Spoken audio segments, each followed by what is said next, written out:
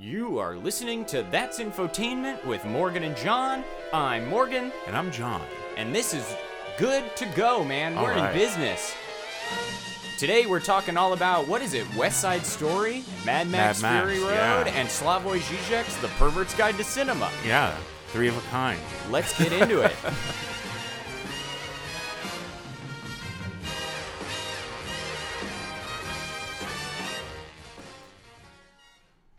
All right, buddy, how the hell you been? Good. So I forced you to watch West Side Story. Yeah. Which is good, and because now you know what the opening theme is from, because for a year and a half, that's right. You had no idea what that was. Yeah. And now you know. Yeah, Mr. movie. Leonard Bernstein. Pretty good movie. Yeah, it's okay. Yeah, we don't often watch the films together. Almost never. But this time we did. Yeah. Yeah, almost never. Yeah. It's hard to do that, I think, because then you see it and then you want to talk about it right away. Right, exactly. Which is and you're always with your lady friends, so. Yep, that's true. So it's hard to schedule any time to do anything with you. That's true. I'm known to have female accompaniments. Well, I say that with tongue firmly in cheek, of course. Of you course. always have time for your friends. Yeah, right? Yeah. Yeah, no, you do. Good. You do. Right. I'm a social being. Right, yeah. Yeah. You are. Uh-huh. A social butterfly, one might say. Yeah, right. I like to go to bars. Right, but you broke up, right? That's. Oh, wow, right. You've been having some. Oh, yeah. I didn't know if I was going to be talking about that, but yeah, we did. How are you doing from that? Are you okay? I'm doing all right. It was my choice, so I'm doing cool. I'm cool. But it was still hard. Oh, it sucks. Yeah, of course, Yeah. it sucks. Relationships ending, that's a tough I think thing. it's one of the most difficult human experiences, along with, losing a loved one, a parent or something. I mean, yeah, it's like so cliche until it's happening to you. And Right. it's like anytime you hear the story of somebody's breakup, it's like, you're going to be fucking Yeah, fine. get over it. Yeah, get over it. You're going to be fine. And then Why it happens, are you so mopey? Then it happens to you, and it's like, oh, The world no. is ending. Yeah, exactly. So, yeah, no, I'm doing all right. Doing okay. Yeah. Yeah, shit's I fine. know it's hard for you. Yeah, it's all right. Went up to Death Valley. How was that? Oh, beautiful, dude. It is absolutely gorgeous. As social as I am, I do want and need various states Distractions. of aloneness. Yeah. It's a distraction. It's also in SLA they call it like a top line behavior, which is like things that that for yourself are healthy. And to me, that's like camping, spending time alone in the wilderness and things like that, and just having time to like think and decompress. But it's weird because it can also be escapism a little bit, which I Right. mentioned here on the show. It's like, on one hand, yes, it's very healthy. On the other hand, maybe I'm neglecting my responsibilities and Right. like running away from things. You tend to do it pretty spontaneously, too. It's definitely always spontaneous, but that's just because I love to drive too. So like Sure. the idea of driving 5 or 6 hours Just get is right not on the a road, problem yeah. for me at all. Like I think for a lot of people, it's like, oh, that sounds horrible, But for me, it's definitely more like, oh, that's like 90% of what's fun about it. Yeah. Yeah. Well, what's interesting is we always talk about, movies as a form of escapism, but you take it an extra step and go to the actual places where the movies were filmed, and if possible, you sleep in them. Oh yeah, So I what- went to there the was a specific one, Armagosa Opera House and Hotel, which you may know from Lost Highway, which is one of my favorite David Lynch movies. I pulled in right around like 7:30, right before they closed. It's in Nevada, all the way through Death Valley National Park, which is a little scary, by the way. Oh God, just yeah. being I wouldn't do it alone. That's crazy. just being like 200 miles from the nearest gas station. Yeah. You got to make sure your car has like 3 big gallons of water, food for a couple days. I mean, if you break down, you're pretty fucked. I didn't see another soul for a long time. to have your cell phone charged up and everything. Yeah, so I scoot into this creepy opera house motel that's out there in the middle of the desert. This woman, Marty Beckett was her name, was a Broadway actress, and in the 60s she was driving through Death Valley. Oh wow. And she got a flat tire in front of this abandoned borax factory. Wow. And in the borax factory was this room where the workers would congregate, and she peeked in through it as their tire was getting fixed, and she was like, I saw the second half of my life play out. Wow. I'm going to create an opera house out here in the middle of the desert. And there's this great article in National Geographic, I think, where these guys were out in Death Valley and they stumble upon the opera house and they find her in there performing For No One. Wow. Which is kind of unsettling. Wait, right? the song For No One by the Beatles, or just For No One actually? Yeah, so the opera house is filled with these murals of an audience. Wow. Yeah, it was pretty cool and a testament to just like creating your own. Are there ever life. like actual performances? Yes, there? yes, definitely. That like Friday there was some famous violinists coming by and stuff. I think it's a popular tourist destination. Yeah. It's a historical landmark, so it's pretty much exactly as it was when they filmed Lost Highway. That's so cool. And so anyway, I show up at 7:30. They close at 8. I'm really hoping they have a room. I do not want to camp in the middle of the desert. It was so windy. It was just the dust and the wind. It was going nuts. I was like, oh, fuck.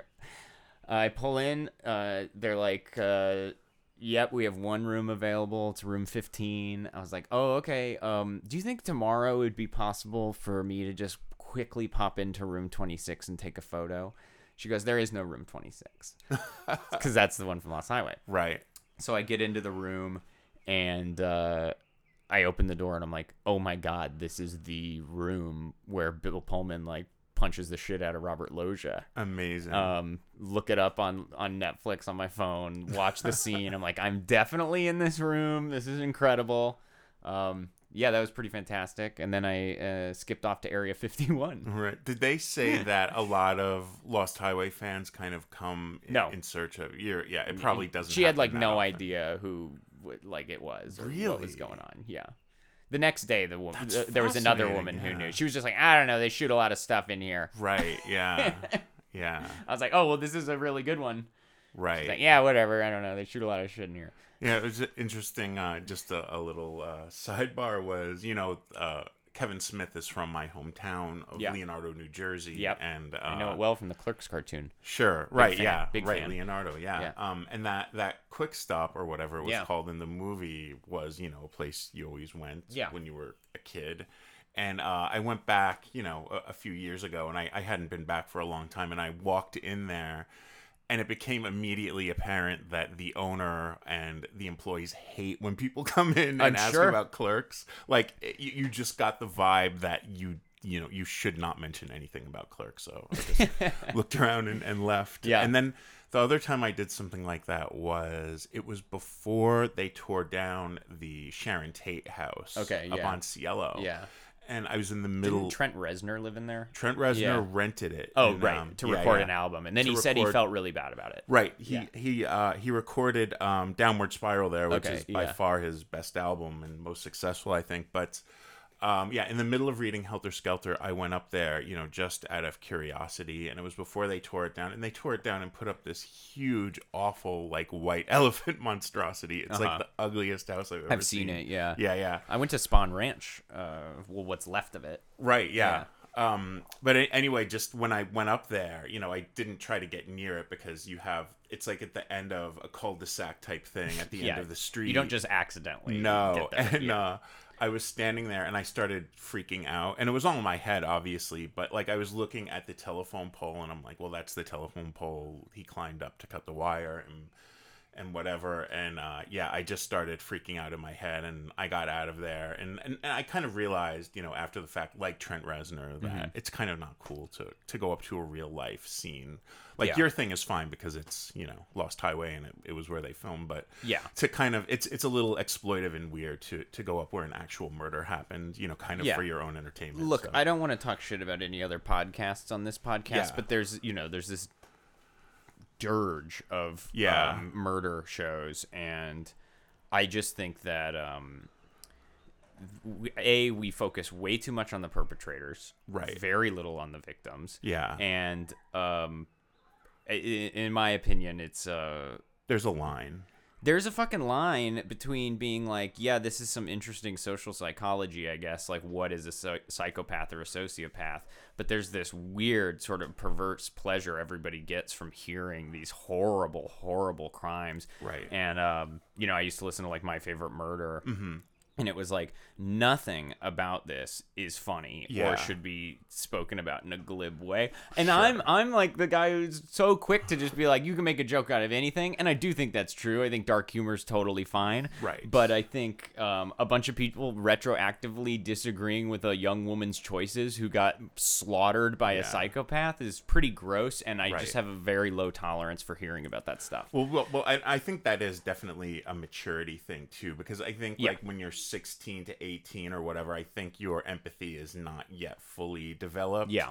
But yeah, I think after a certain age, you realize that these are things that happen to actual people, and actual people have feelings. And there was, this is horrible.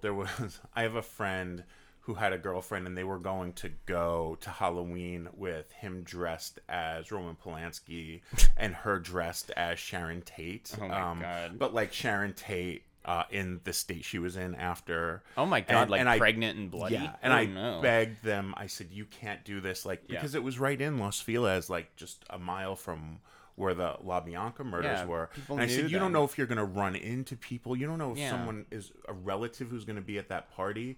And it's just gross. I said, if you're going to do it, do them in like the mid 60s when they were all glamorous and beautiful. And this was like a beautiful girl, and it could have, and I eventually talked them out of it. So I was very glad about that. I considered that a victory. Now I will say I was in New York. I do kind of like bad taste a little bit. Sure. Don't get me wrong. Of course. Yeah. The whole John Waters thing. Yeah, that's great. I was in New York at Halloween, and I get onto the subway, and this dude gets on. This must have been in 2008 or 9. This guy gets on, perfect NYPD police uniform, covered in dust. Oh, wow. He literally looked like he had just stepped out of one of those horrible, you know, Jeff Mermelstein 9/11 photos. Jeez. And he sat down right across from me, and it was like, it's very hard to describe how accurate and how good he looked. Right. It's such bad taste. Right. And I was like, excuse me. He was like, yeah. I was like, are you a 9/11 cop? And he goes, yes. He's like, everybody keeps saying, are you a dirty cop? Like he was doing some sort of stupid pun. And he was like, no, yes, I'm a 9/11 cop. And I was like, Jesus Christ. And he was like, I hate cops, man. I was like, all right, wow, okay.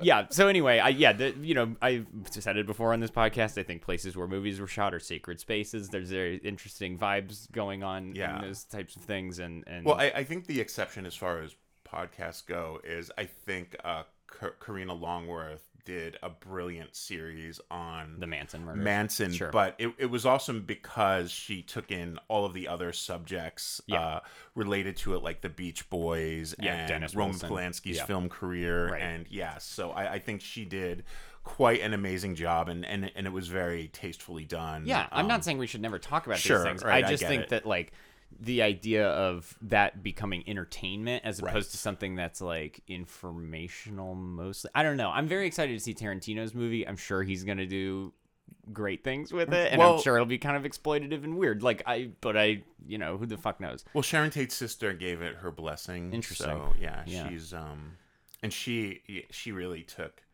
Trent Reznor to task, and he, you know, eventually came to agree with her. Yeah. That it wasn't cool what he did, and that he publicized the fact that it was recorded there. And of course, that was like the marketing campaign, right? So, but yeah, she's done a great job of keeping people quote unquote honest in regards to that kind of thing. Yeah. But okay, so you go to this Lost Highway place, and you didn't get creeped out at all, because I mean it's a fucking scary movie. Yeah, I don't really like believe in ghosts, I guess. Right, me neither. It's apparently one of the top 10 most haunted hotels in America whatever that is worth. Whatever that means, yeah. I will say, like, nothing. I didn't see or hear anything. I've definitely had like weird ghostly experiences. I lived in an abandoned hospital that was converted into apartments in New York City. Definitely some weird shit went on, but I think that's mostly just me getting scared. Yeah, it's in my head. So I didn't feel that way at all. I was actually just like totally blissed out and really, really happy to be out there.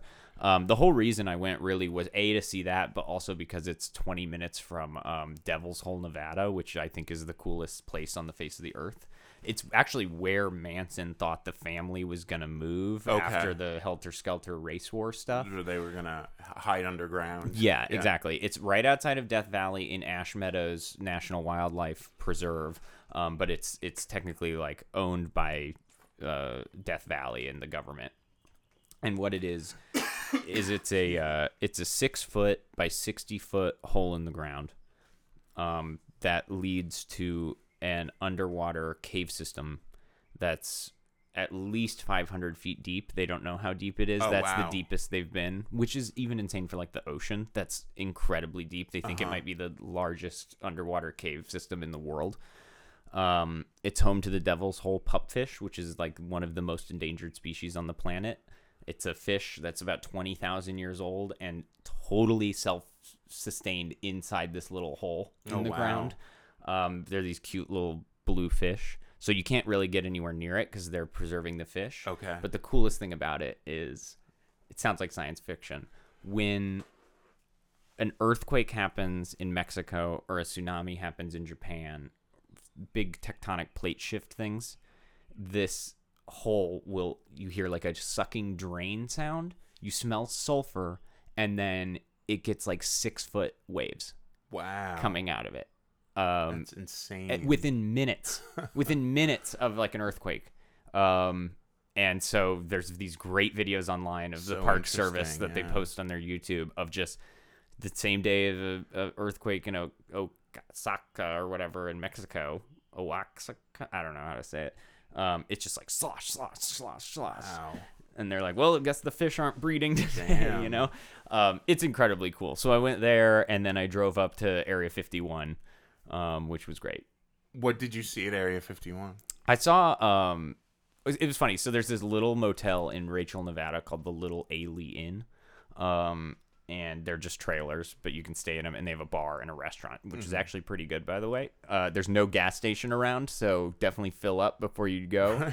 But so I drove past like the Nevada test site as seen in Twin Peaks season 3, which was pretty cool. And then around through the Tonopah test range, and then up to Rachel, Nevada, which is on the other side of the mountain from Groom Lake, which is Area 51. So I go into this bar, and I ask the guy, I'm like, how often do you see weird stuff, you know? And he goes, oh, just go outside for like half an hour. I was like, really, that often? And he's like, yeah, it's like literally over the mountain range. No one lives here. They just do stuff all the time. And I was like, you'd think they would have moved by now, you know, their top secret plane project. And he goes, who's going to stop them? I was like, fair. And I will say, like, what was kind of cool about it is not everybody there was like this big UFO alien nut. Everybody's like ex-Air Force or just people that are really interested in kind of these multi-million-dollar planes. Right. So yeah, I go out, I park my car. It's also just gorgeous because it's 110 miles before the nearest gas station, and then it's 50 miles in the other direction. So you're just sandwiched in between these two mountain ranges, and it is the most quiet place I've ever been. Incredible. The stars were incredible. Yeah. I hung out for like 4 hours just I am from Arizona. I mean, you know, we get a little bit of star in the desert, but Phoenix is so close you can't see shit. Sure. Same with here in LA, you never see stars. It took like a half an hour for my eyes just to adjust to the darkness, and then it was really incredible. But so yeah, I go out, I park. It's like 30 minutes. I see this fucking black triangle take up at a 90-degree angle into the sky and then just disappear. Right. And then a couple seconds later, I hear this like sonic boom, and it's like right over my head, and it came out of nowhere. And I don't think it's alien stuff. Hyperdrive. I think, these are like $500 million planes. Right. You know, just incredible shit. Probably not even with a human inside, just drone. I mean, it was so cool. And so I wasn't even gonna stay there, but I saw that in like 10 minutes. I was like, fuck it, I'm just hanging out and watching planes all day. So I went back, bought a six-pack, and booked a room. And they had X-Files on VHS, so I just watched all. Now I'm fully into X-Files again. And then went up to like the Area 51 gates where there's the dudes in the white trucks, and I saw these white buses with tinted windows coming in and out and stuff. It was cool. It was definitely a trip. And then I was feeling all guilty about fucking off when I had no work at all. Like, and just being like, oh, I don't have money. I'm haven't worked in a few months. And then I got a call, and they were like, "Can you start on Monday on this how new the Netflix universe show?" works? It was great. Yeah. So that's what I've been up to. How about you? Getting back to Lost Highway. Sorry. No. I think that I don't get scared by movies. Like, I just don't. They don't scare me. They don't have the ability. I don't like. I don't have to grab onto someone if I'm in a movie theater and watching a scary movie. I don't have trouble sleeping after it. But I have to say, kind of, there's two exceptions to that rule, and one of them is Lost Highway, and it's because of Robert Blake. Yeah, I think he's so fucking unnerving in that movie. Yep. It's an incredible performance. And then considering kind of what happened, 3 years after that with him murdering his wife, it makes it even more so. Yeah. He's so, like, Lynch picked the perfect actor for that role. Yeah, it's so good. It's a very deeply unsettling film. And maybe this is a great way to get into Pervert's Guide here. Yeah. There's something about it that just really resonates with, I think, on a subconscious level, on a level that you don't even understand necessarily. Well, that's the point of Pervert's Guide, right. Which is this documentary, kind of, it's film criticism by Slavoj Žižek, who has since lost a bit of, I wouldn't say credibility, but he was very in vogue for a while. He was a very, like, leftist, Marxist psychoanalyst. Well, it's a Freudian analysis of movies, essentially. And it's really Lacanian, too. Okay. And if anything, Lacan has just gone up in esteem, like, across the board. And I was talking to my friend about it today, and I actually, like, wrote like a little description down.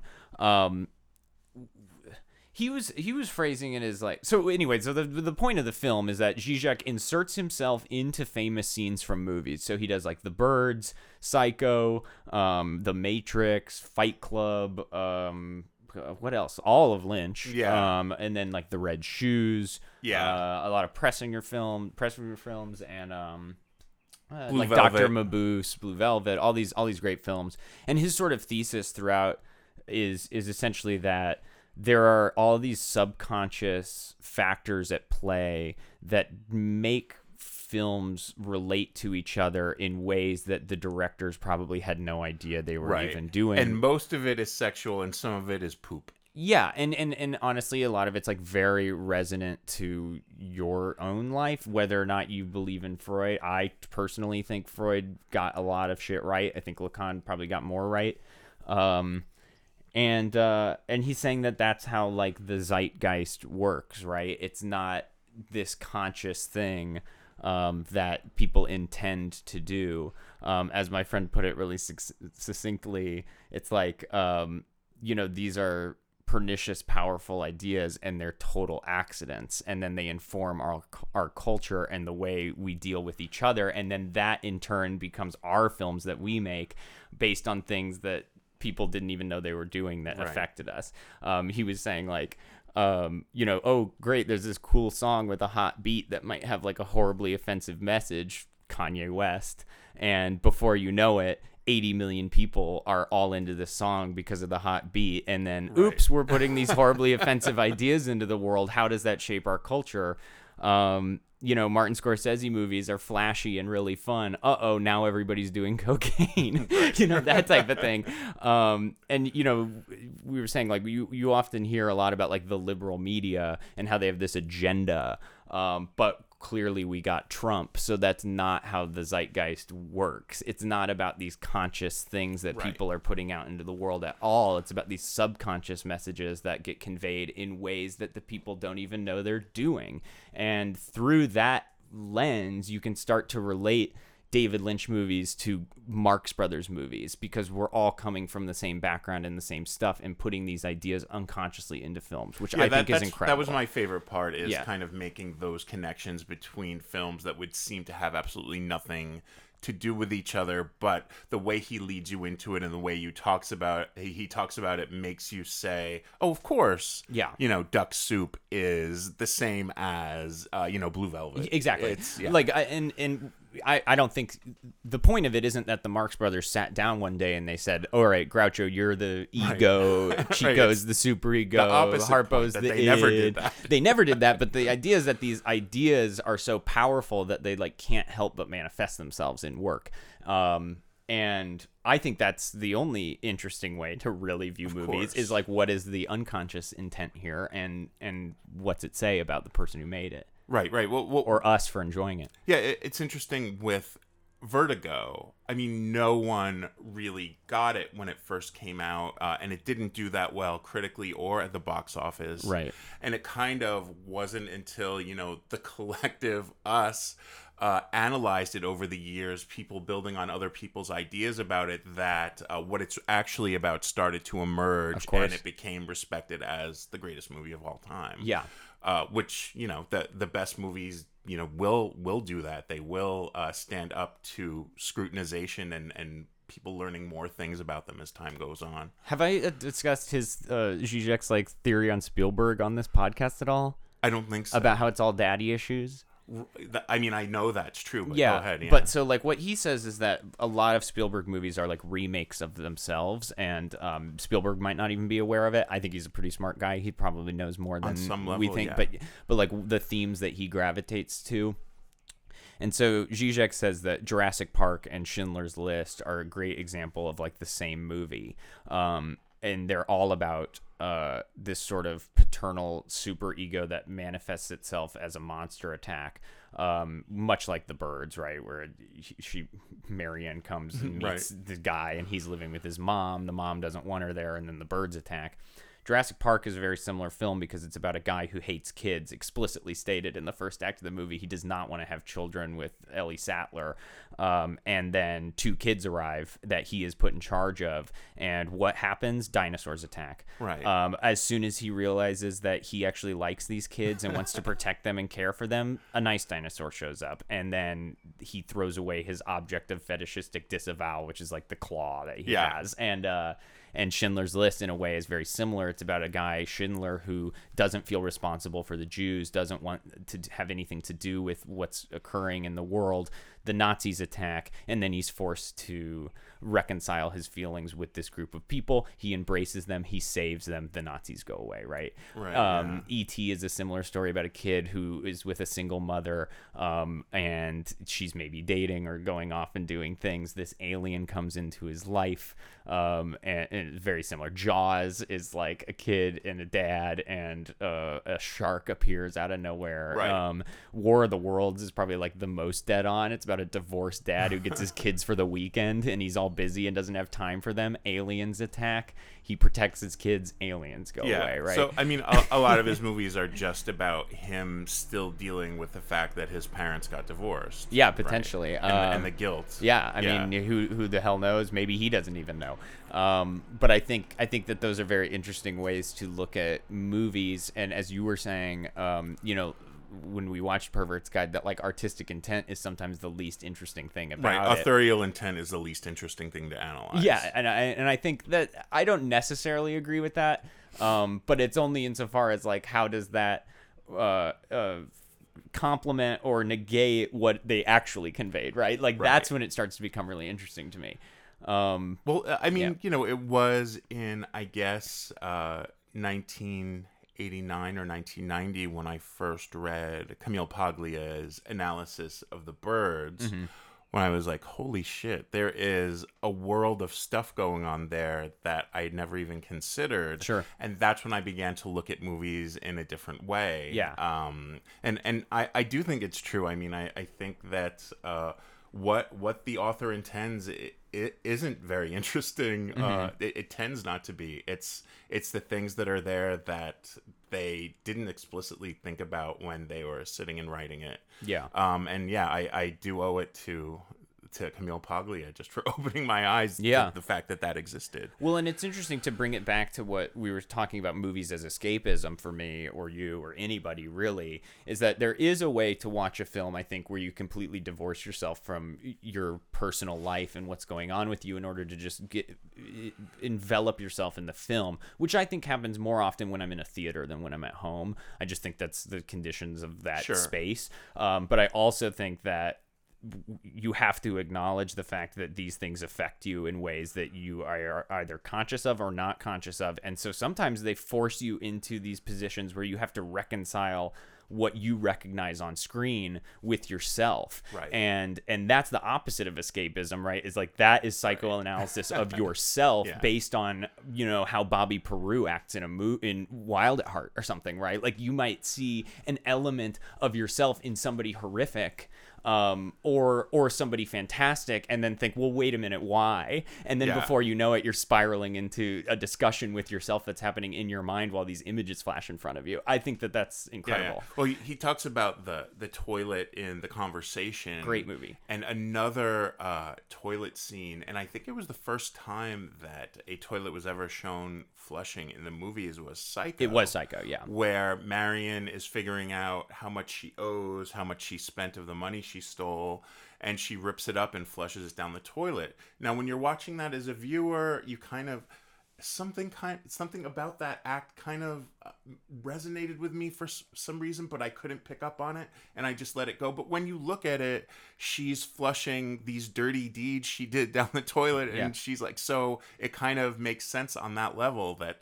you know, the shit that she has planned to do, that she was always so great, such a nice and dependable person all her life, and here she shit all over that by stealing the money, and now she's attempting to make it right by getting rid of it, right? Exactly. In a place, you know, we don't pay attention to where our shit goes. That's exactly right. And but so, she can't do that. And so what's particularly horrifying in that scene in The Conversation is it comes back up. That's right. And that's what's so disturbing about it. And it's such a great metaphor for and it's blood. And it's blood, and it comes back, and it's like, yeah, I think that Zizek gets a lot right. I watched his Jordan Peterson debate. I think Jordan Peterson is a bloviating asshole who doesn't know anything. How was that? Very entertaining. Yeah. Zizek's a very smart man. He's a lot smarter than Jordan Peterson. I think the funniest thing about that debate was Peterson has pretty much made an entire career off of saying that capitalism is the way to happiness. Zizek was saying that happiness is so besides the point of what we should be achieving and looking forward to and how we should be structuring our lives.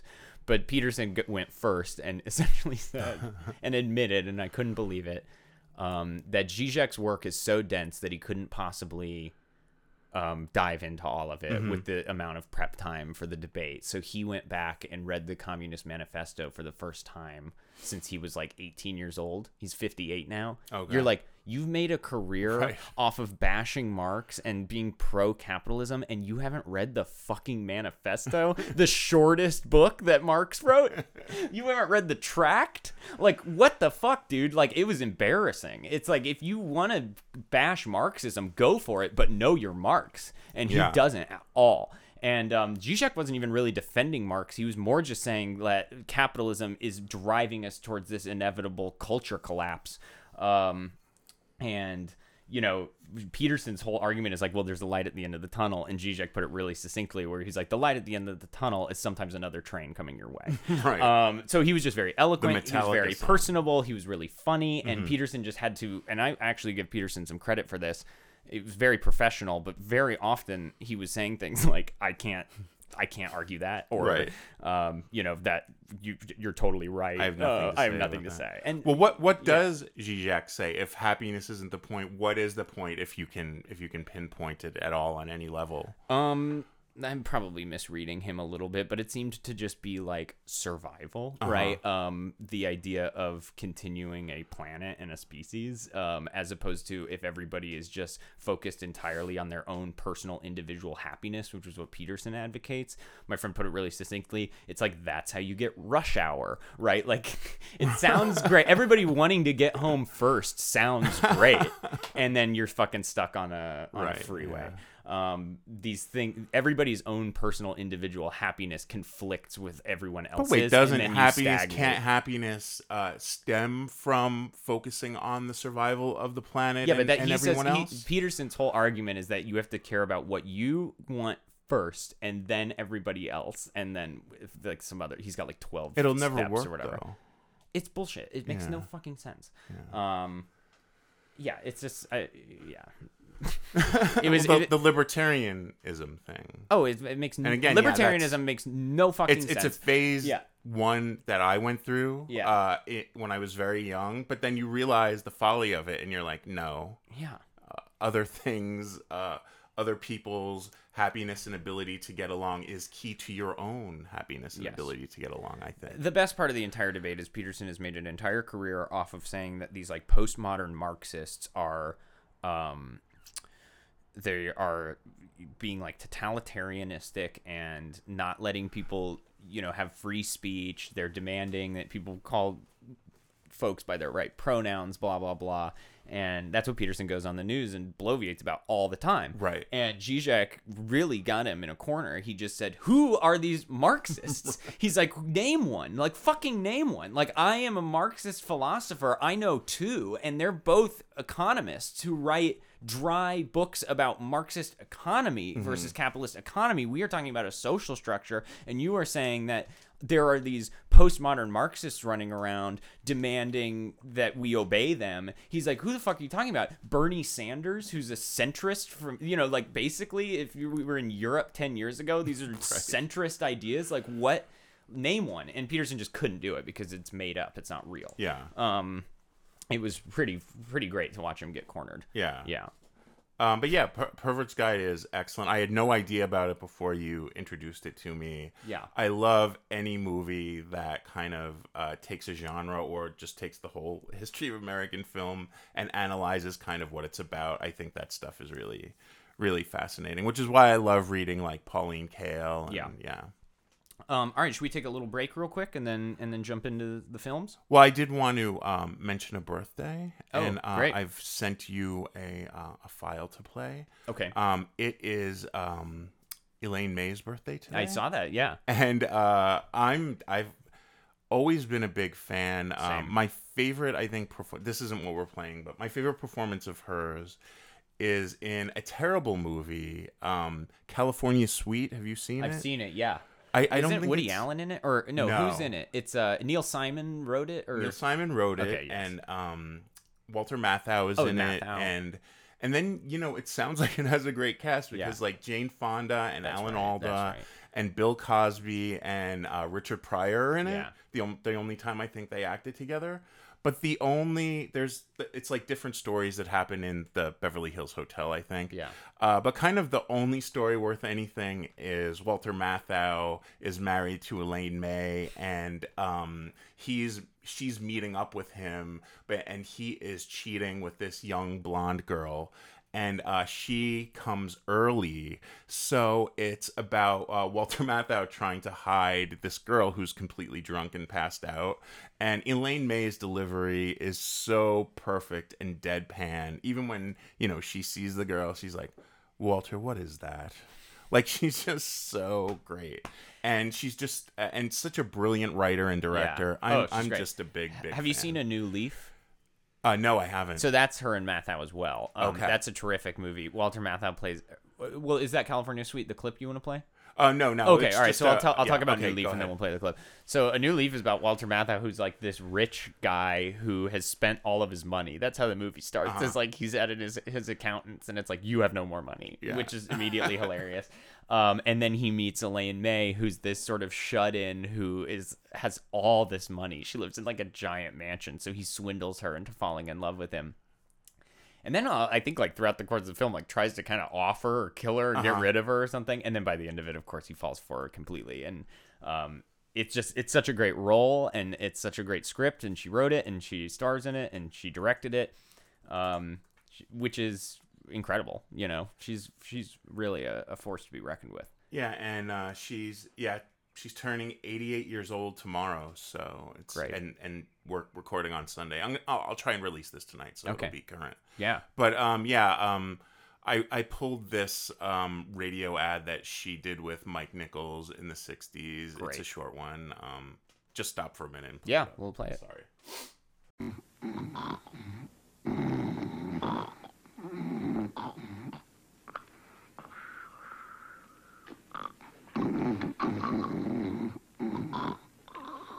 Claudine, my dear. Claudine, my dear. Claudine. Dearest. Forgive me, dearest. You're snoring, Claudine. Are you crazy? I wasn't even sleeping. I was lying here resting. Darling, you were just I snoring. was just lying here resting. I really was. You shook the whole room. I wasn't even asleep. I can tell you just what I'm thinking. I was thinking, goodness, it's dark now that they've put the street lights out. That's what I was thinking. That was the last thought I thought before you shook me. All right, I'm sorry. Fooled you, fooled you. Sorry. Good night. Good night. Mm-hmm.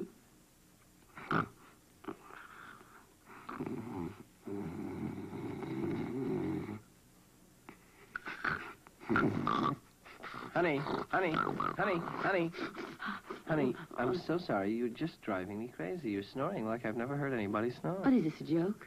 What is this, Angel Street? Never mind, I'm sorry. Well, what are you trying to do? You were snoring. I was not snoring. I wasn't sleeping. You just a moment ago spoke to me.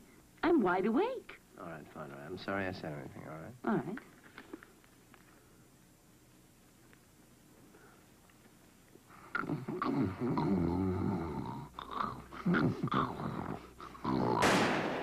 He just kills her? He just shoots her in the head at the end of that? Oh, man. That's funny. What was that for? It said it was a radio ad, but I can't imagine they actually for used what? it. Yeah. I don't know. I have a couple of their albums here. I couldn't find them. But, well, I think, you know, when you look at the history of comedy, you know, as we mentioned kind of the other night, I think David Letterman is a huge touchstone and a turning point. But I also think Nichols and May kind of in their heyday in the 60s influenced a lot of people. Oh, my God, yeah. That kind of dry kind of, it's almost pre-irony what they did. Well, and a lot of it was improvised, which is astounding to me because I don't think you could go on a late night show today and just be like, oh, we're going to like riff. Or we have this idea for a bit. We're going to riff. No one would ever let you do that.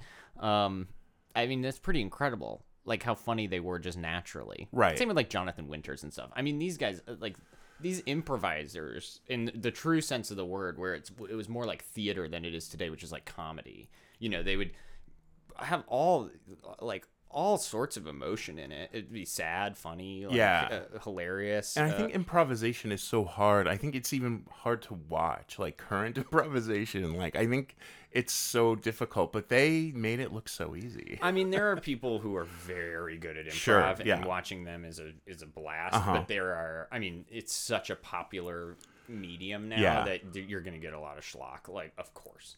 But yeah, they were two of the best. Yeah, and you know, he's gone now, and very sad. And they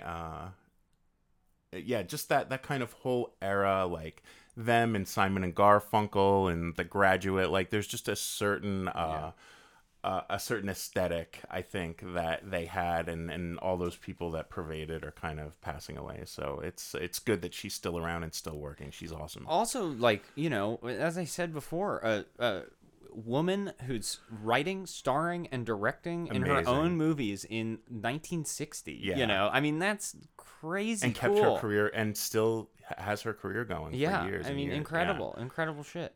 I watched something the other day that I went and saw Pat and Mike. Did we talk about this at the New Beverly? Oh, no.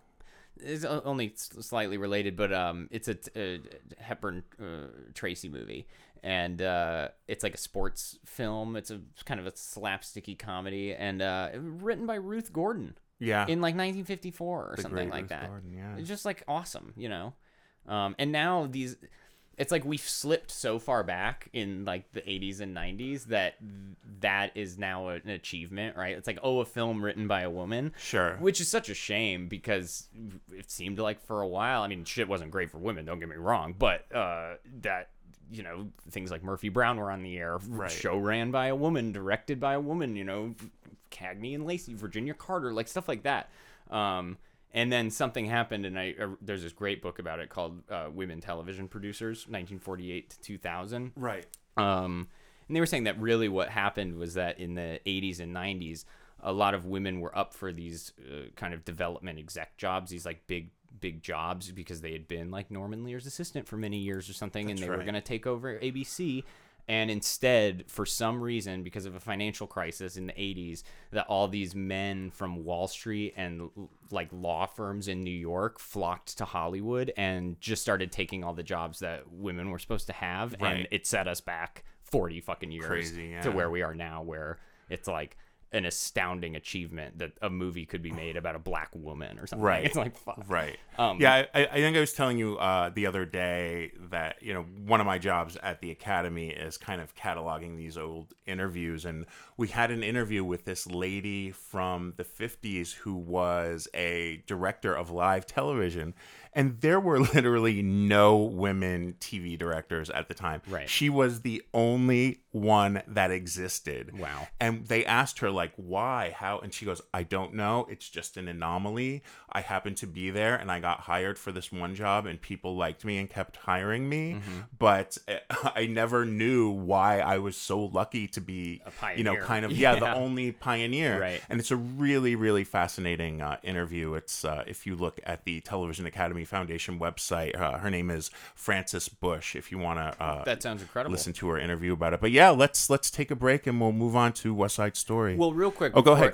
Yeah. I was just gonna say, like, I was talking to my buddy Craig, who's big into Zizek and stuff, and we were saying, like, there is this thought that film doesn't have the ability to affect lives, I guess, like it used to, because everything's been done before. Mm-hmm.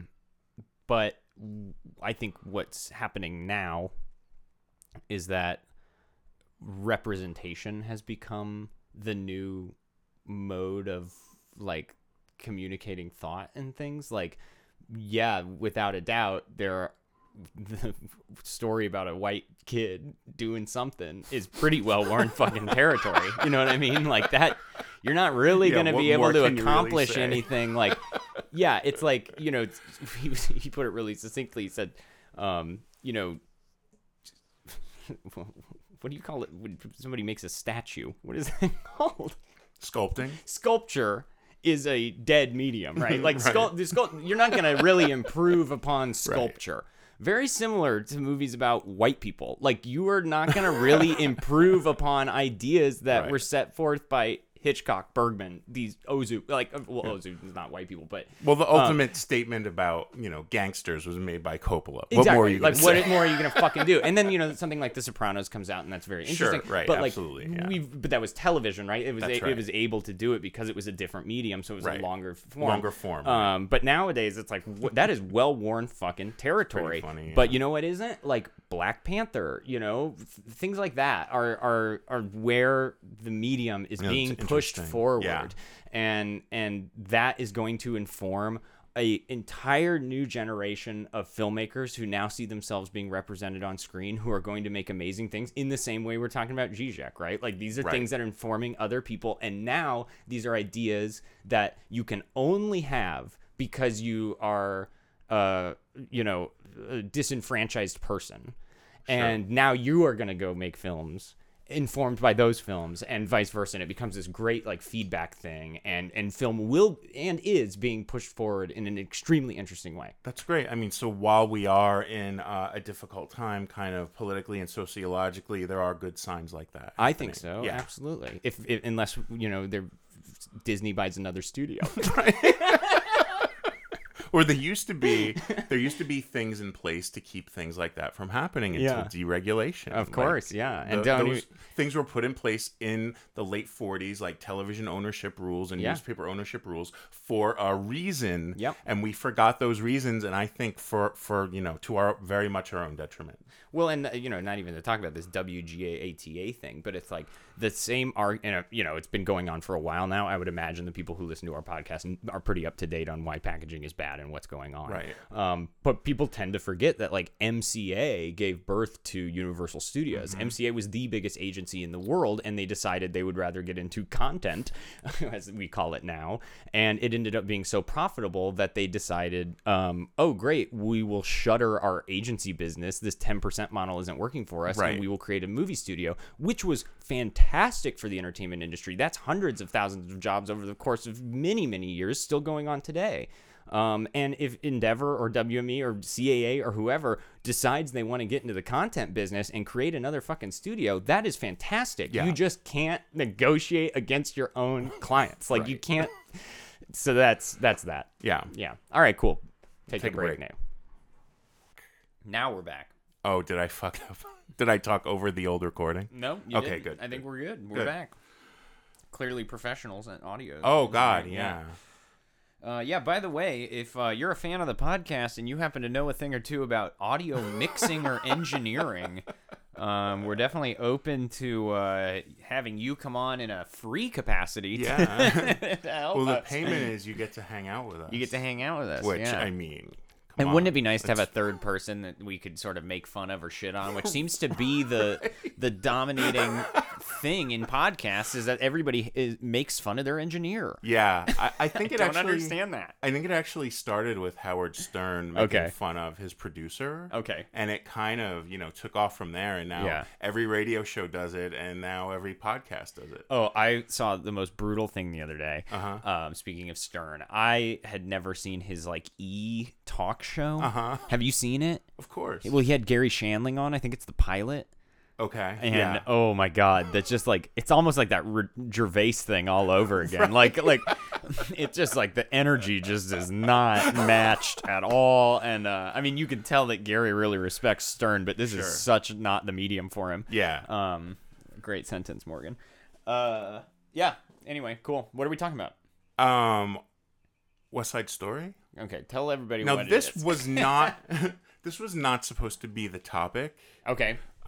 It was Stanley Donen. I guess last month or 2 months ago or whatever, Stanley Donen died, and we were gonna get together and do a podcast with Stanley Donen movies. Yes. Now, I think I canceled. I bombed out, so it was totally my fault. But one of the movies I had planned to do was Stanley Donen's first movie, which was On the Town. Mm-hmm. Now, On the Town was a musical originally done on Broadway in 1944 with music by Leonard Bernstein, lyrics by Betty Comden and Adolph Green, and directed by Arthur Lawrence, and choreography by Jerome Robbins.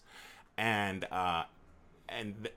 that these geniuses got together and made a musical was pretty incredible at the time, because Leonard Bernstein was known mostly kind of for classical music and being the conductor of the New York Philharmonic, and Jerome Robbins was mostly known for his work with the New York City Ballet. So it was the first time that kind of balletic kind of dancing was ever sort of seen on Broadway, where the dancing became sort of a major thing, a major attraction about the show. Yeah. So this was in 1944, and it's a big hit, and it's great. And Betty Comden and Adolph Green are writing the lyrics, and Bernstein's writing the music. So in 1949, it gets bought by MGM. And made into a musical starring Gene Kelly and Frank Sinatra, and Ann Miller was in it, and Betty Garrett, who people listening may or may not remember as the landlady from Laverne and Shirley, and she played Archie Bunker's next door neighbor Eileen Lorenzo for a while. Yeah.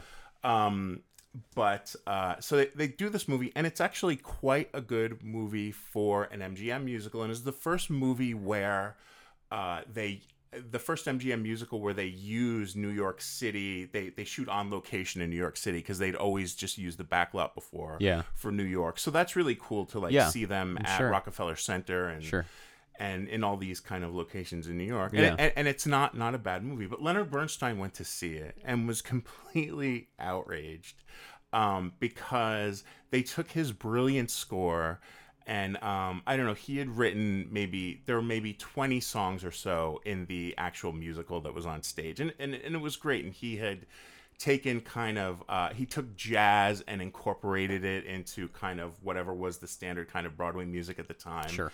And it was really cool. It really worked. But the way MGM was Louis B. Mayer and Arthur Freed, who was kind of the head of MGM production at the time, had an in-house songwriter that wrote most of the music for their movies, which tended to be, in my opinion, kind of generic and middling. Yeah. So they get rid of like 16 songs from the original Bernstein score. Yeah. And they only use 4 songs, one of which was like the most famous one, which you had to use, which was New York, New York. Why do you think they did that? I think it was just to put their own stamp on it. Just to say, hey. Just the studio system not working. Yeah, I see Louis B. Mayer just saying, what do we pay this guy for, who was their in-house writer? But actually... Make him work. Right, exactly.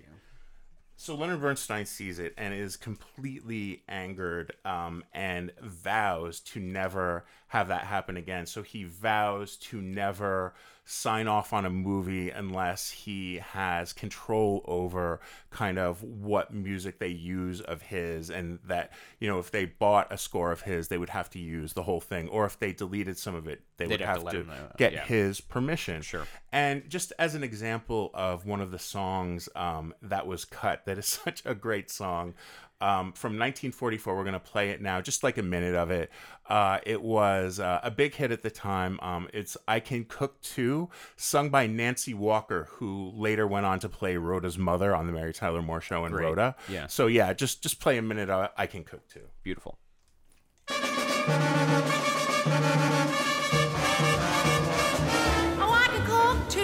On top of the rest, my seafood's the best in the town. Yes, I can cook too. My fish can't be beat, my sugar's the sweetest around. I'm a man's ideal of a perfect meal, right down to the demi-tasse. I'm a pot of joy for a hungry boy, baby. I'm cooking with gas, so I'm a gumdrop, a sweet lollipop, a brook trout right out of the brook. And what's more, baby, I can cook. Some girls make magazine covers, some girls keep house on a dime. Some girls make wonderful lovers, but what a lucky find I'm. I'd make a magazine cover, I do keep house on a dime. I'd make a wonderful lover, I should be paid overtime, 'cause I can bake too, on top of the lot my oven's hot. Okay. Yeah, so this great tune, which is a big hit. I'm not a huge fan of it. You're not a fan of it? I don't know. Okay, it's not your thing. No. Okay, so you probably would prefer the more generic kind of. Maybe, I don't know. Anyway, so they delete that song from It kind of Bernstein's reminds me of score. like Andrew's Sisters or something, who I do like. It's like, what's that? Bugle Boy. Boogie Woogie Bugle Boy. Yeah. Yeah, I guess, I mean, it is kind of written in that style because it is like kind of a World War II thing. I mean, the whole play of On the Town is about a bunch of soldiers coming on leave in New York and just kind of their wacky misadventures that they go on. Sure. But anyway, so Bernstein is really angry over this fact that MGM has, and so no musicals are made of his movies for the next 12 years. Okay. So finally he gets back together, reunites with Jerome Robbins and Arthur Lawrence, who's the director, and this time it's not Betty Comden and Adolph Green writing the lyrics. They get this young composer named Stephen Sondheim to write the lyrics. Oh, is it? I think it's playing somewhere. Okay. I'll stop it. That's all right. Yeah, so they get Stephen Sondheim to write the lyrics, and they, when they sign the contract to make West Side Story, it's with the stipulation that they have to use his entire score. Great. So they do, and as I was thinking about it, I thought I'd rather just watch West Side Story than watch On the Town. Yeah. So you had seen it when you were pretty young. Yeah, it's my mom's favorite movie. So Yeah. I had seen it when I was pretty young. I think kind of remember being bored and thinking Right. it was kind of cheesy or something. Of course, right. Definitely don't think that now. I think it's pretty gorgeous. Yeah. It's the music's great. The choreography is on another level, really cool. And then plus you get a couple of Twin Peaks guys in there. Right. Yeah. Horn Russ and- Tamblyn yeah. and Ben Horn. I can't remember his name. Yeah. Gee, that's terrible. Yeah. Either way, I thought it was like Richard Beamer. Richard Beamer, who plays Ben Horn, and Russ Tamblyn, who plays Dr. Jacoby, are both in it. And I'd love to know if that was a coincidence, right? Sure. On David Lynch's part, but I think the guy who plays Ben Horn was really into TM, so he may have met David Lynch that way. Yeah.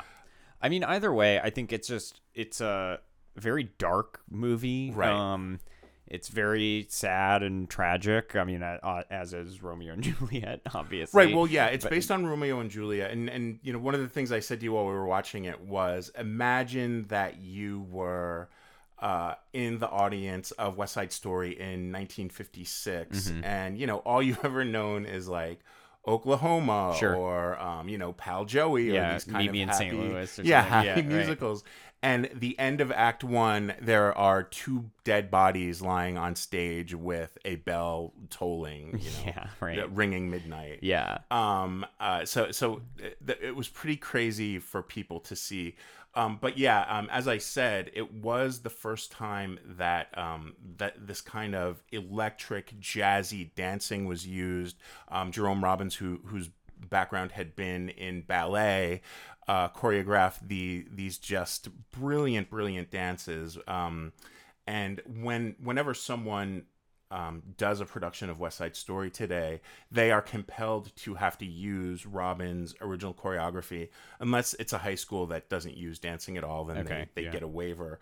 But what's interesting is that there was just a new revival sanctioned by this guy who is known, I'll look up his name, who's known for doing kind of avant-garde productions of old shows. He's done a bunch of Arthur Miller shows. Cool. And he is being allowed to do it without that choreography, which I had kind of mixed feelings about. But this guy has proven himself enough that I think it should be okay. Well, and Spielberg's is he using the choreography? Steven Spielberg, I don't know. Yeah, who knows? I don't know. I think Steven Spielberg has his work cut out for him. Well, let's say first that West Side Story is based on Romeo and Juliet, and it's about 2 rival gangs in New York City in the 50s. It's the white kids and the Puerto Ricans, and it's 2 gangs forever battling each other, and the guy from the white kids gang falls in love with the sister of Bernardo, the leader of the Sharks. And star-crossed lovers, and they both, well, no, he winds up dead, she does not wind up dead, so it does depart from Romeo and Juliet in that way. Yeah, I mean, and what really struck me about it too is that I think musicals have a tendency to be filmed and composed and shot in incredibly kind of cheesy ways in the sense that you don't exactly know why it makes you feel like this is campy and lame. I think it has a lot to do with overhead jib shots. Like, I think sweeping camera moves, generally speaking, feel cheesy. But there are some like wonderful scenes in this movie where they're dance fighting, and the ceiling is very low and the camera is with them in a kind of frenetic way where it's a dance with the crew itself too, and they do it in a way that adds weight to things, even though they're dancing, which could really take you out of it and make you feel like, oh, this is really cheesy, nobody's actually getting hurt. Like when a knife comes into play, even though they're doing what is essentially ballet, there's still weight and stakes to it, which kind of goes out the window in a lot of musicals, in my opinion. Right. And it should be noted that it's actually co-directed by Robert Wise, who also did Sound of Music and edited Citizen Kane and did the first Star Trek movie, which I think is great. And Jerome Robbins, even though he only choreographed it, that his choreography was so important to the project that they gave him co-directing credit. But yeah, I think, I mean, I don't know what Spielberg is doing. I don't know if it's updated to the present day.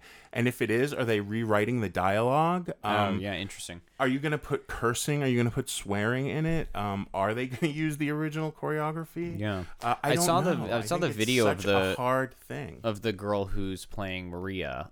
She's great. She can really sing. Yeah, she sounded amazing. And what's his name? Ansel Elgort. Oh, is he? He's Tony. Oh, really? Yeah, he's hot. But I don't. He can sing too. Yeah, but he's a good actor. He's very, very attractive. Yeah, I true. have to say. Yeah, objectively attractive. And then from the original movie, Rita Moreno who played Anita in the movie, is playing the shopkeeper. The shopkeeper part, which is interesting. Yeah. But yeah, I think one of the things that makes the movie work is Rita Moreno. Sure. And I think you care so much about her by the time the attempted rape happens that you are really deeply affected by what they're doing to this nice person that you've come to care about during the course of the movie. And I think like that might be the key to making the movie good or not. So Spielberg should definitely pay attention to that, I think. And we know he's listening. We know he's listening, and he takes our advice. Yeah. Oh, I'm getting a call. 1 second. Okay. Hello, Mr. Spielberg. Yeah.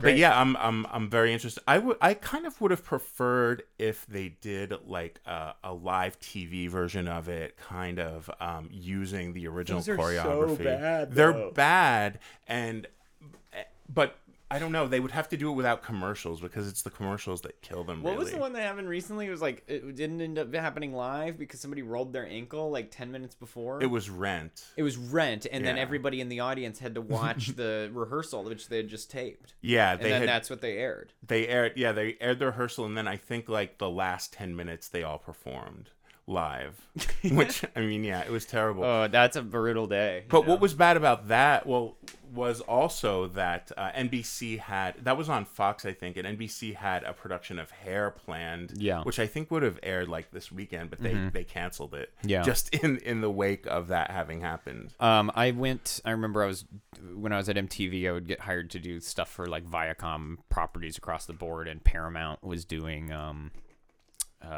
Grease Live on Fox or something like that, and I went. Yeah, it was on Fox. Had to interview like the cast on the sets and stuff, and it was pretty funny. It was like Juliana Hough or whatever. Yeah, Grease Live wasn't bad. Yeah, that was okay. It was pretty fun. I saw it. I was there. Yeah, it was. Jan Brady was in it. Eve Plum. That's right. Yeah, she was in it. Did you get to talk to her? I did. Yeah. Mm-hmm. Those are online somewhere, I'm sure. Everybody was really nice. But you know, I'm from the studio that's making it. They're of course going to be nice to me. Right, of course. Right. But right. Vanessa Hudgens, very, very nice. Told her I loved her in Spring Breakers. Right. How did she react to that? She loves it. Cool. That's like her favorite thing she's ever done, I think. Oh, wow. I think that's true for a lot of those people in that film, like Selena Gomez and stuff. I mean, they really... Right. Yeah. Did you see Beach Bum, by the way? I haven't seen it yet. It's fantastic. Yeah. Harmony Korine tried to steal from... No way. Tell me more. You don't from know Tower Records? This? No. This is a story Letterman told. Oh, what happened? When James Franco was on Letterman promoting...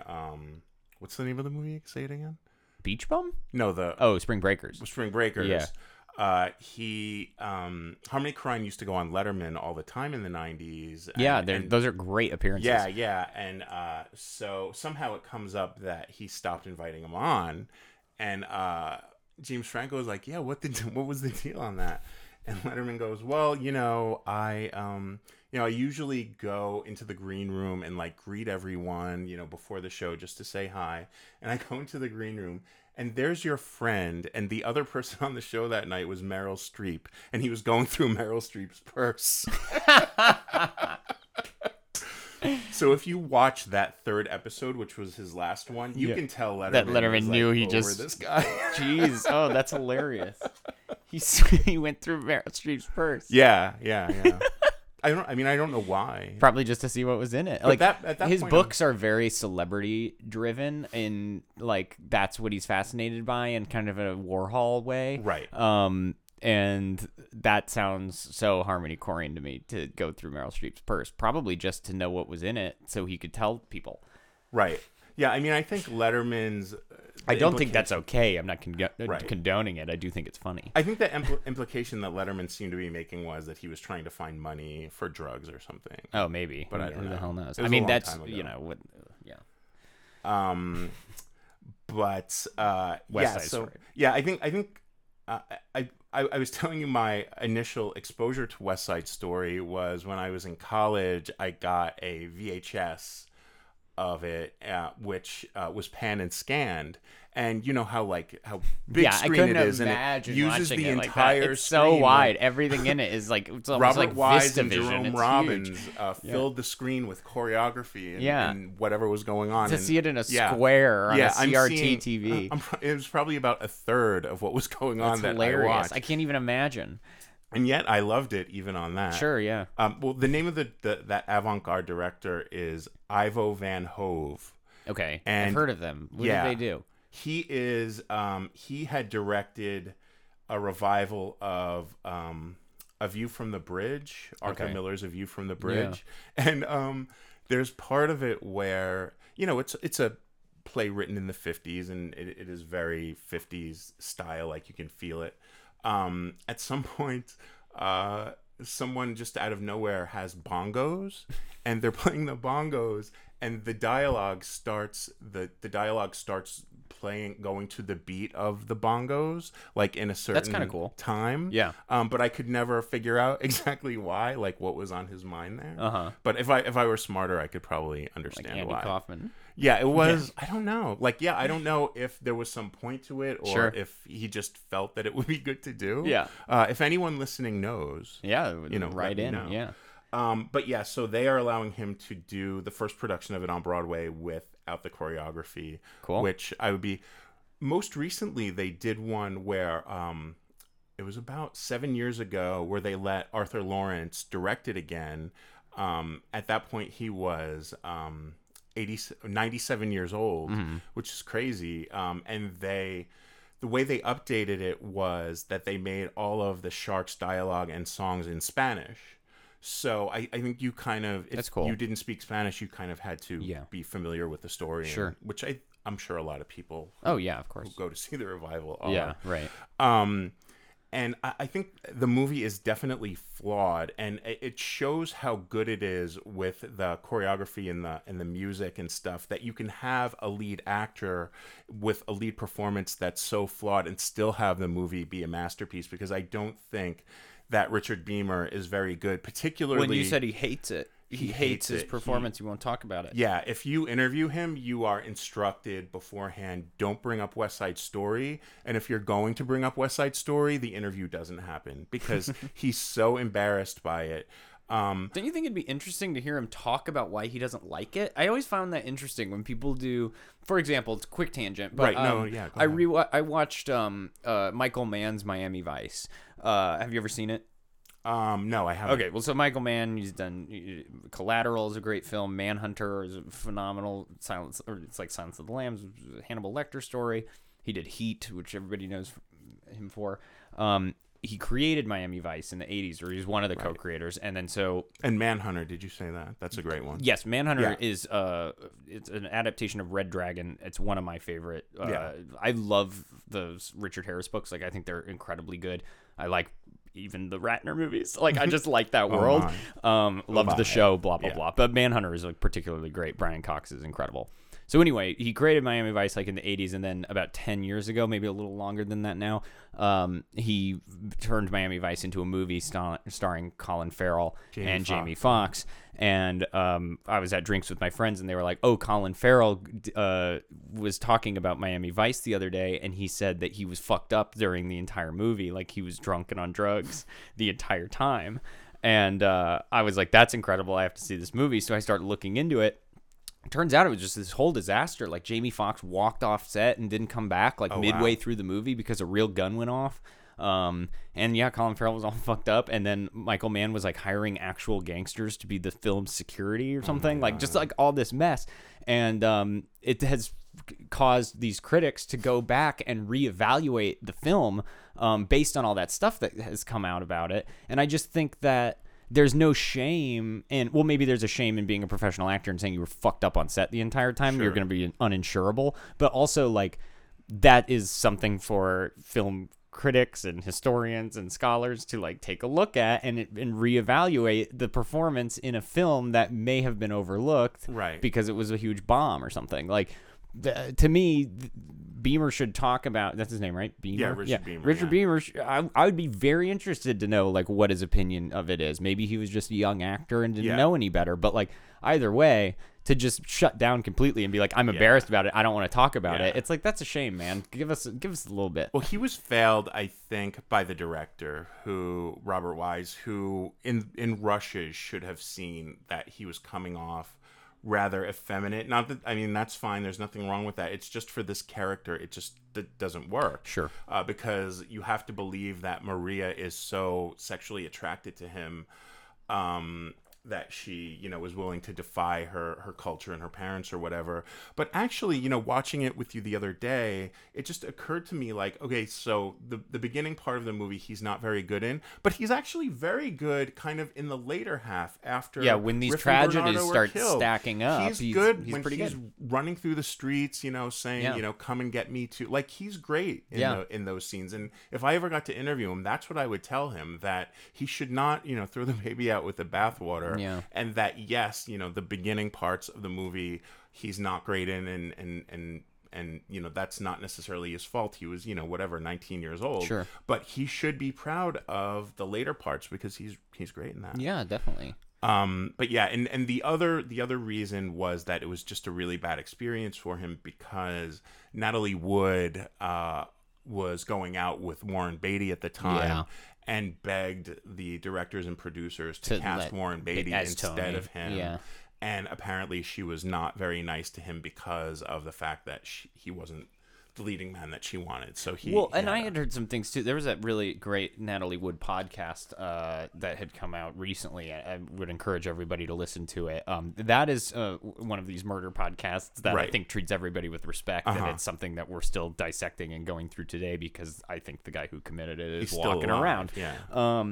But Beatty, I think they were saying, was really domineering and kind of insisted that he be like in her films and stuff. Oh, interesting. Or maybe I'm mixing him up with Wagner. Splendor in the Grass. Yeah. Yeah. I might be mixing him up with Wagner, where Wagner didn't want her to do movies with Beatty. I think either way, she went through a slew of very controlling men. Right.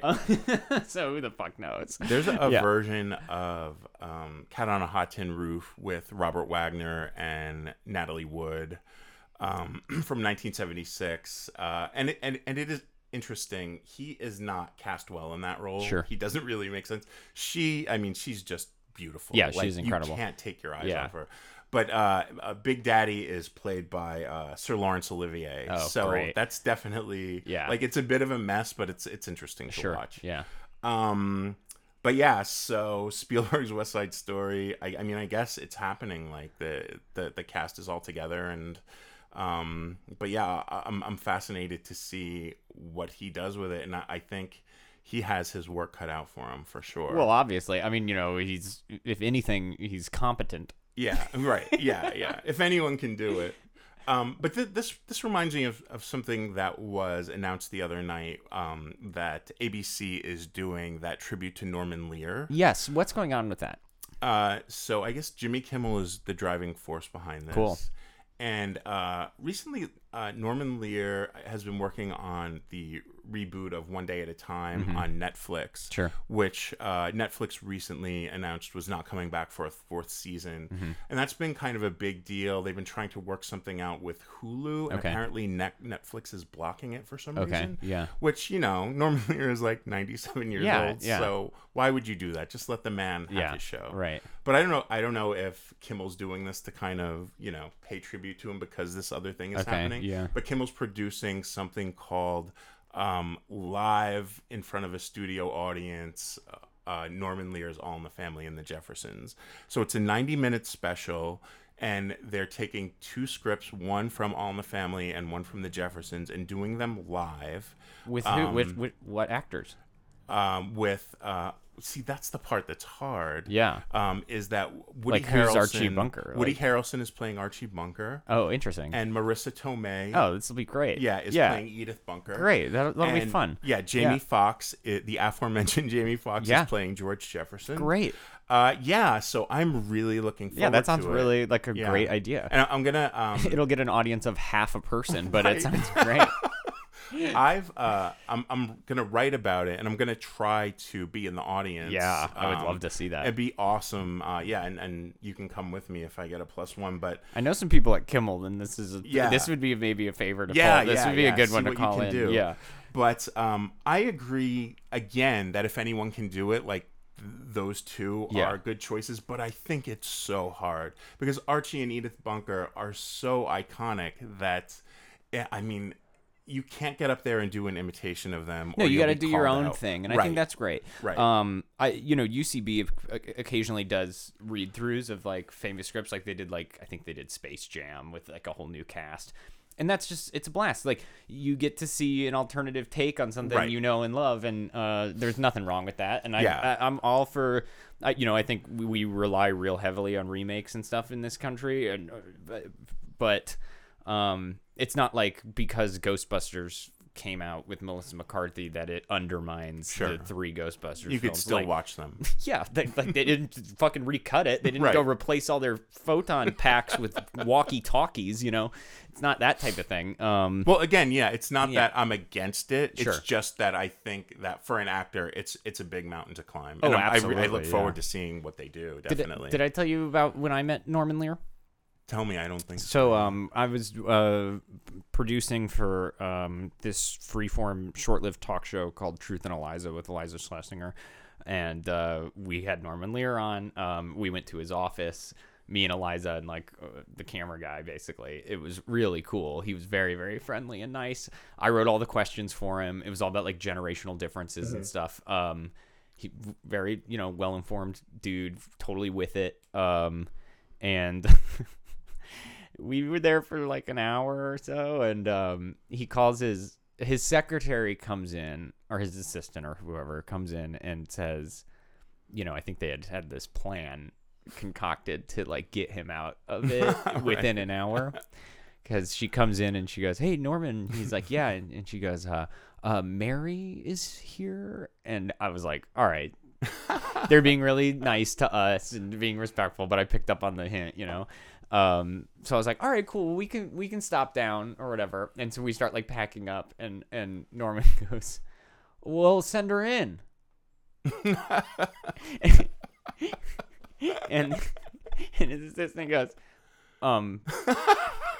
He forgot. They're like, you want me to get her and send her in? And he's like, "Yeah, where is she?" And she's like, "She's in the lobby." And he's like, "Yeah, tell her to come in." And she's like, "Oh, okay." And then like I just locked eyes with her, and I was like, "I know what you're doing. It's fine. Like, well, we're leaving. And you got the hell out of there. And we got the hell out of there. Yeah. I didn't talk about Reiner on this, did I?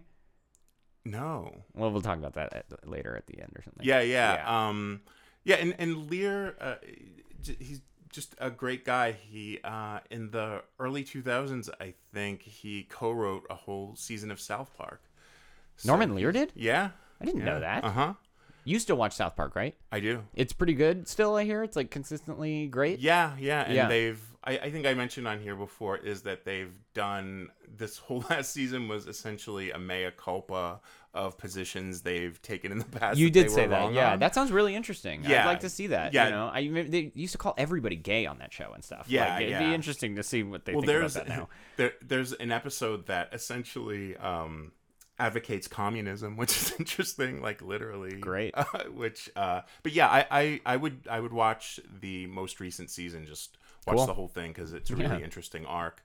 Nice. But yeah, one of the episodes that Lear co-wrote was that Earth is a reality show being run by aliens. Okay. And did you see that one? No, I don't think so. And it's like these weird looking aliens with giant noses, and they're constantly snorting, what looks like Coke, like these giant lines of Coke. It's great. It's really funny that Norman Lear was in on that. That's awesome. But yeah, I'm be very interesting to see kind of what they do. And gosh, I just get nervous when I imagine how Woody Harrelson feels about having to take on, or even I think the task of taking on Edith Bunker is even harder. Oh, yeah. Because she is kind of such a caricature, yet believable, and you were always with her. Right. Like she never struck a false note.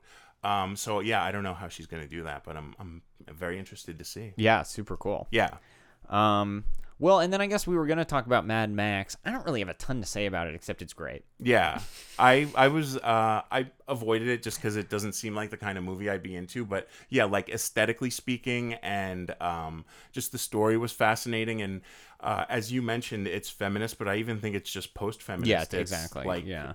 Of course, women are part of this great story. Yeah, like, totally. It's not. Yeah, it's not not heavy-handed at all. Yeah. It's fantastic. But yeah, it's funny because we sat down to watch West Side Story, and then something in me was just like, oh, John should see Mad Max Fury Road. I guess based on choreography or something. It just worked like, out. Where they kind of complement each other in this weird way. I guess back to Zizek that you wouldn't think about, and I think it's more just like camera moves and technical proficiency of just knowing what's happening on screen, even though there's a lot occurring. Right. Is really skill. That's a lot of skill. Yeah, and there people had begged me, friends of mine had begged me to watch it, and I always said that I would, and it's not like I avoided it. Sure. But yeah, so you finally put it in front of me, and I thought it was really, really excellent.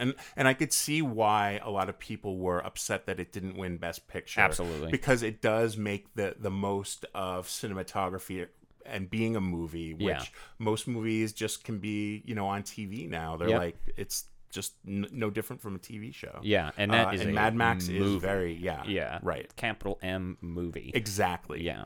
All right. Well, I think that wraps it up. I guess. Yeah. I have one more birthday I wanted to mention. Okay. Today is the 70th birthday of Miss Patti LuPone. Okay. Happy birthday. The woman is a genius. Yeah. And a force of nature. Yeah. And I do have a clip that I sent you if you'll play a little bit of it. Yep. What this is so in 1979 she gets her first Broadway role, which is Evita, which is an impossible role to sing. Yeah. Like what's that note? It's like an E6 or something. Yeah, it's called like Nobody Can Hit It. Fucking It's crazy. Like, And she has to hit it, several times. And she can't do it at first, and like they were in LA, they opened it in LA before they went to Broadway, and she was almost fired, and she's like completely miserable until this one particular voice teacher gets a hold of her and teaches her how to sing the score. Oh, wow. And after that she was fine, and she wins the Tony and everything. And in fact, every Saturday night after singing, in Evita for 3 hours, she would go to this gay club, Los Muches, and do an entire nightclub act until 3 a.m. What the fuck? And here she is, and you could hear the cocaine in this clip, but here she is singing Rainbow High from that nightclub act after performing in Evita.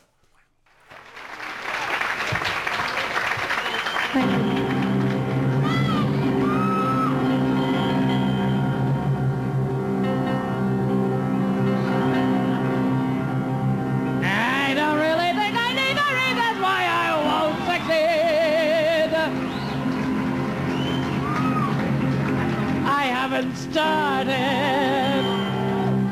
Let's get this show on the road. Let's make it obvious pedal is off and rolling.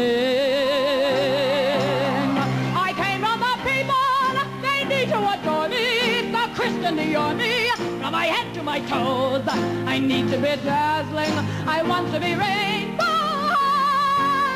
They must have excitement, and so must I. I'm the product.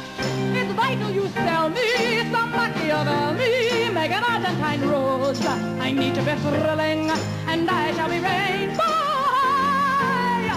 They need their escape, and so do I. All my death can be bottles, expect me to outshine the enemy. The aristocracy, I won't disappoint them. I'm their savior, that's what they call me. The Warren Macaulay. Anything goes. To make me fantastic, I have to be rainbow in magical colors. You're not decorating a girl for a night on the town. And I'm not a second-rate queen getting kicked for the crown. Next up will be Europe.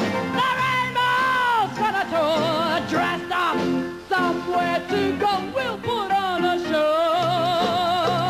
Good luck, mighty Europe, because you wanna know what you're gonna get in me. Just a little touch of Argentina's brand of star quality.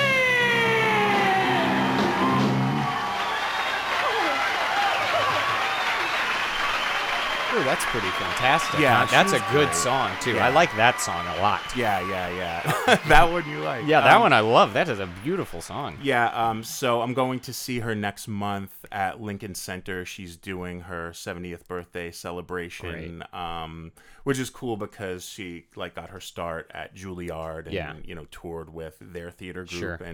And the first time I actually saw her on stage was doing Anything Goes at the Vivian Beaumont Theater at Lincoln Center. So I'm really excited. And usually, I think a person's voice is usually gone by age 70. No, she performed at the Emmys? At the Grammys. Oh, at the Yeah, Grammys she did a couple Cry of for Me, years ago, and Argentina. was incredible. Yeah, and she was incredible. So it'll be really cool to get her to see her sing all those old songs, and it might be one of the last times I get to see her sing live. So Yeah, I'm really looking forward. I think to when it. those opportunities come up, you gotta go. I saw Aretha Franklin at Radio City Music Hall, and it was so great. And then she's gone.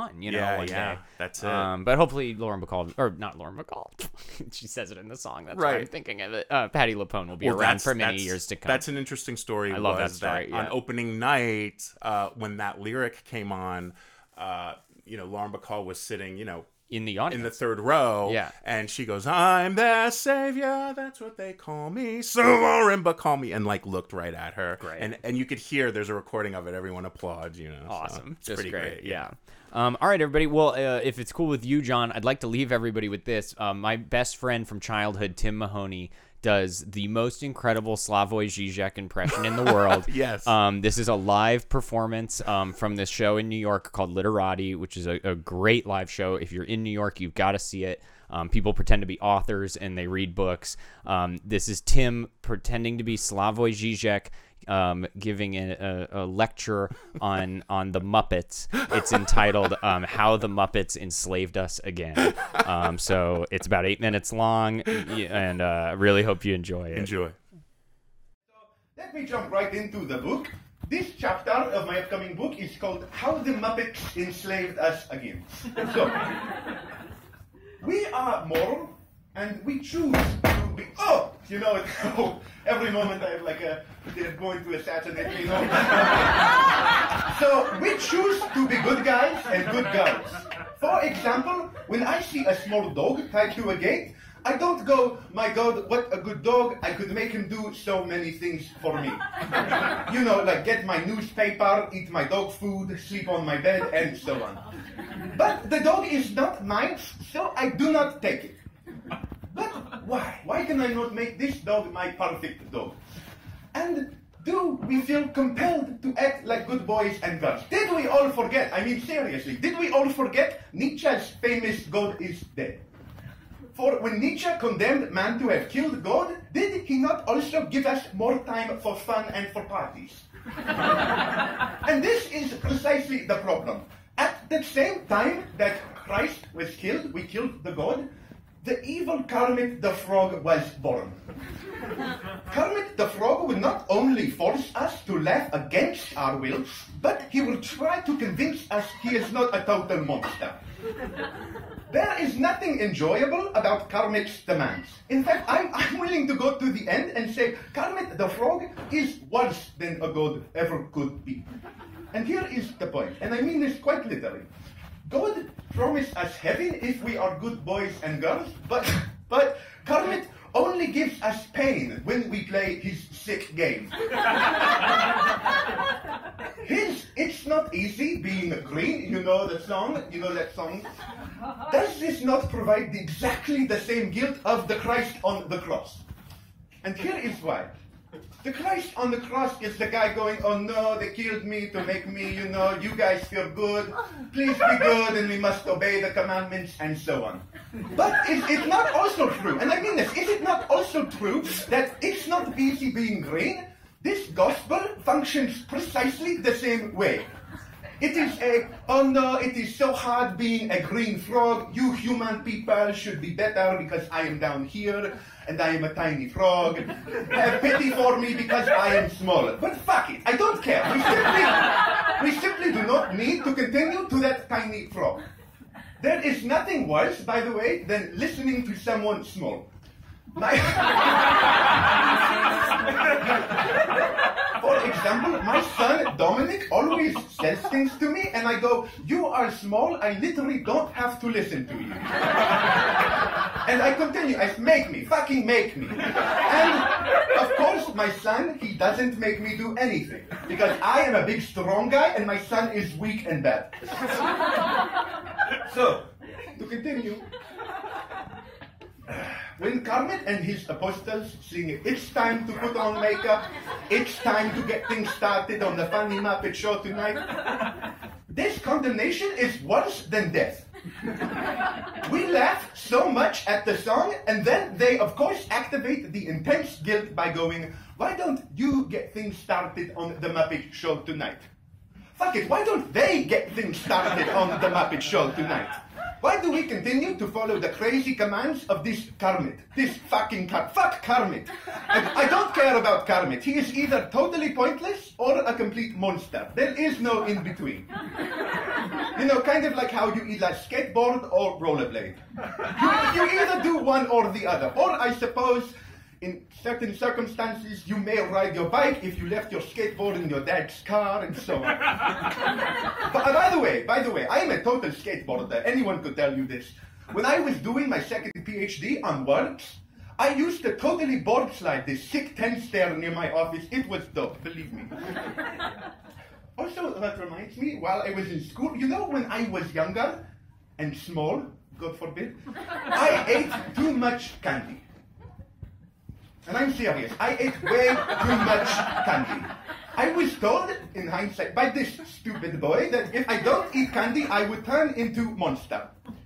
But I believed him because he was that type of dirty kid that was growing up quicker because of his family breaking apart and so on. But anyways, I ate a lot of candy to avoid being monster. Just like in Steven Spielberg's film, E.T., where that stupid monster eats the candies so he won't murder his master Elliot. And just like that idiot monster E.T., I became very sick and had to go to hospital where they basically said, my God, this kid is so full of candy, he must eat normal food.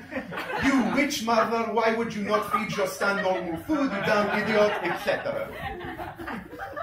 But here is the thing. I stopped eating candy, and it turned out that the stupid boy was kind of right. For I am a sort of monster, precisely the type of monster that would purposefully fall downstairs to get attention of a woman. But like the monster E.T., I cannot help but wonder who I would be if I wasn't stopped eating candy.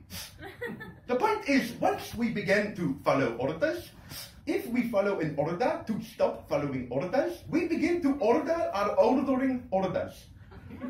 In short, we must be careful not to allow others to turn us to monsters. And in this case, to go back, Kermit the Frog must be stopped, but luckily he is already stopping himself. And you look crazy, you say, what do you talk? I will tell you. When Kermit sings in that painfully funny song, Someday We'll Find It, that fucking rainbow, he calls on three people, the lovers, the dreamers, and me. He calls on himself. Here Kermit is following his own commands and falling in love with his own control. When you fall in love with your own despotism, there is no saving you. Mao is, of course, the perfect paradoxical case for this. So, when you fall in love with yourself, it is like asking the mirror on the wall, who is the prettiest one of all? But before the mirror answers, you say, shut up, it is me, you're just a mirror, I don't listen to mirrors. We are now at the precipice of that same void Nietzsche warned us about. When we look into that abyss, we no longer have the abyss looking back. We instead must kill the monsters by putting them back into the abyss. We must put back into the abyss Kermit and his apostles. You know, Pretty Piggy, Beakers, the Gonzo, Dr. Small Eyes, Music Dog, Idiot Chef, the Big Talking Mailbox, Snuffleupagus, that one woman with the no eyes but has the hair and goes, for sure, really, her. and of course, those two old wise guys, they must go. And to leave you now, I will close by saying, once we cast off these demons, by putting them back into the abyss from whence they came, we will be free once again to have a party and at last have fun again. And finally, I really mean it this time, this is my life. When all the bad guys are back in the abyss, we will seal it up and build a big statue of myself on top, because it was my perfect idea to do a good thing to all the bad guys. Thank you very much. Thank you very much. Thank you! Slap of Gene Jack, everybody!